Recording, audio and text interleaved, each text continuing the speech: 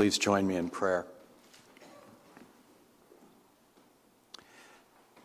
Gracious God, here we are gathered around your word as a community and inviting your Holy Spirit to guide us into all truth. And we pray this through Christ. Amen. While I was in seminary 23 years ago, I found myself in the middle of a full-blown spiritual crisis. You see, we'd just come home from our 7 years in China, where I had the time to carefully read this Bible through and through, cover to cover, for the very first time in my whole life. And along the way, something very beautiful happened. I fell in love with Jesus. As I saw him lifting up the poor and the lowly and bringing down the rich and the mighty. I fell in love with Jesus, the Jesus who loved to hang out and to eat and to drink with sinners, and I liked especially the drinking part. I loved his words of mercy to them because I felt his words of mercy to them ministering to me. And I felt him calling me very powerfully to come follow him. Not as a set of propositions, but as a liberating way of life, a relationship centered in the love of God, neighbor, and self. But in my reading of the Bible, I also experienced its messy strangeness, its wrinkles and complexity, its many wandering detours, its stories of predatory sexuality, its 600 passages of gruesome violence, and its 100 passages where God directly commands for people to be killed, often for no explicable reason.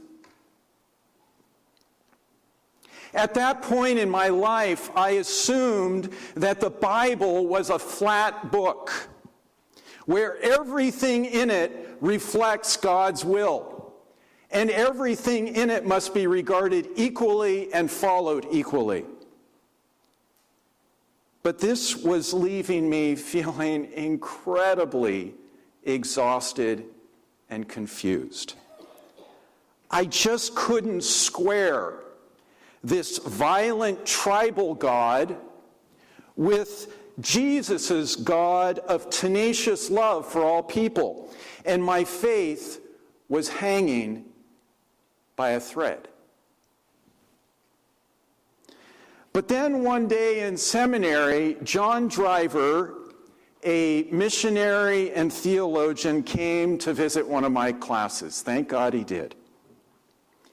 And after he gave his lecture on God knows what, I went up to him afterward and I bent his ear for a very long time about all the things in the Bible that were troubling me.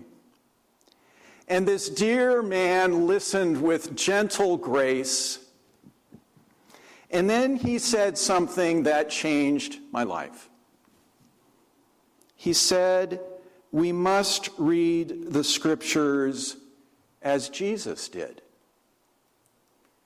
We must read the scriptures as Jesus did.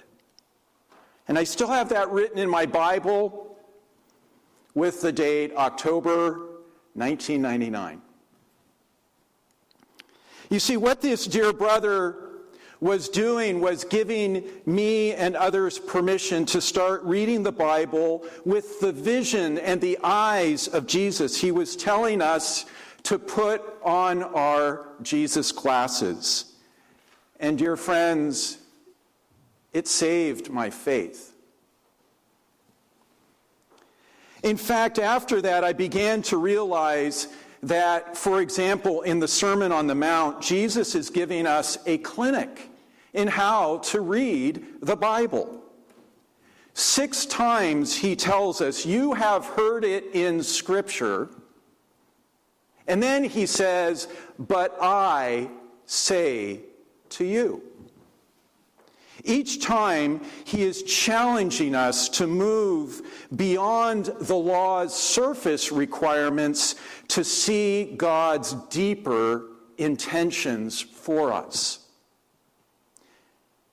In the last one, and there are 6 of these, but in the last one that Annabelle read for us, he says, you have heard it said to hate your enemies.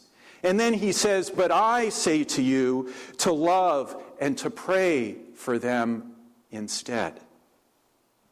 In all of these, but I say to you teachings, Jesus is doing something incredibly radical. As Elisa said, taking us to the root of things.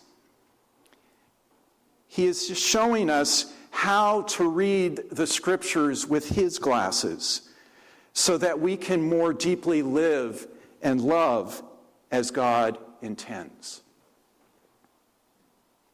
So do you see it? When we put on our Jesus glasses, we begin to see the Bible as the grand story of humanity's search for God and God's search for us. And sometimes this search moves us 3 steps closer to God, and sometimes this search moves us 2 steps away in the Bible. We begin to notice when we have Jesus' glasses on those 2 steps away stories, and they're in both the Old and the New Testaments. And they inevitably take us toward vengeance, law over grace, empire, exclusion, and superficial conformity. And we also begin to notice those stories that take us ever closer toward God in both of the Testaments, toward mercy, justice, inclusion, nonviolence, inner transformation, prayer, and wisdom. And it begins to dawn on us that it's actually dangerous to read the Bible as a flat book where everything is equal.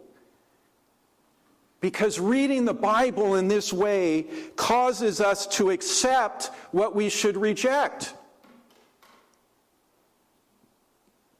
and to embrace what we should critique. Things like genocide and slavery and racism and misogyny and nationalism. Nationalism in the Bible is tribalism back then. So, dear friends, do you remember my full-blown faith crisis that I talked about in reading the Bible before I went to seminary? I now wonder if maybe the Bible was doing exactly what it's supposed to do for me. In all of its wandering detours and violent dead ends, all of this was bringing me to see humanity's urgent need and my own urgent need for Jesus. And Scripture talks so clearly about this. John 1:18 says that Jesus is the one who is close to the Father's heart, who has made God known. Hebrews 1:3 that we heard today says he is the reflection of God's glory and the exact imprint of God's very being. Later on, Hebrews says he is also the pioneer and perfecter of our faith. As I love to say, if the scriptures were a topographical map, Jesus would be our Mount Everest. And all around him, the Himalayan mountains would be the Hebrew prophets, like Micah and Amos and Jeremiah and Ezekiel. This is why, in that last verse that Annabelle read for us, on the road to Emmaus, after the resurrection, Jesus is helping his friends, beginning with Moses and all the prophets, to see how this whole story culminates in him.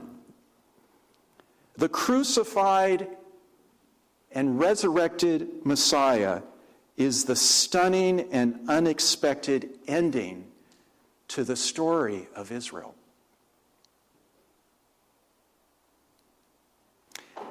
Now, I can hear some of you maybe thinking, well, preacher, putting on our Jesus glasses doesn't exactly solve all our problems. I mean, it doesn't automatically make everything clear in Scripture. And you are right if you're thinking that. And for this reason, the early Anabaptists emphasized that it's important for us to read the Bible together in community and to seek the ongoing guidance of the Holy Spirit. They also emphasized that it's important for us to follow and embody in the Bible what is already clear. That's such a helpful thing. We worry endlessly about things that we're not sure about when the big things are already clear and will keep us busy our whole lives. Just turn to the Sermon on the Mount. It'll keep us busy till the end.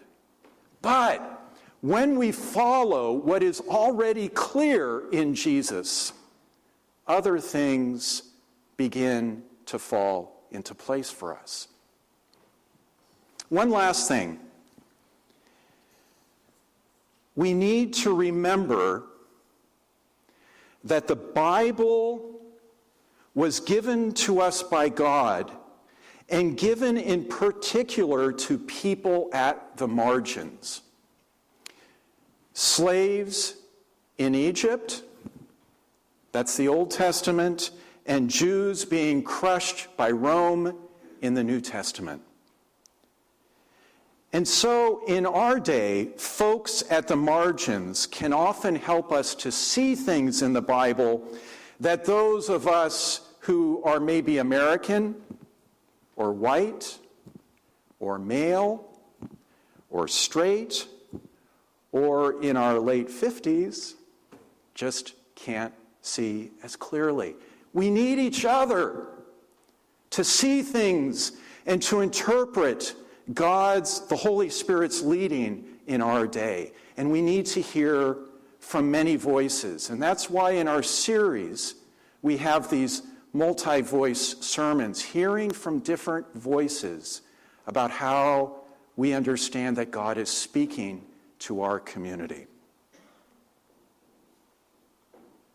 So let me close. And I want to do so by telling you that you have two pastors who deeply love the Bible. At this church, we may not be a church that takes every word of the Bible literally. But I want you to know you have two pastors who really, really want us to know the Bible well, for us to be reading it often, and to be taking it seriously. In fact, I would say very seriously. And I didn't check with Elisa before, so I'll just speak for myself.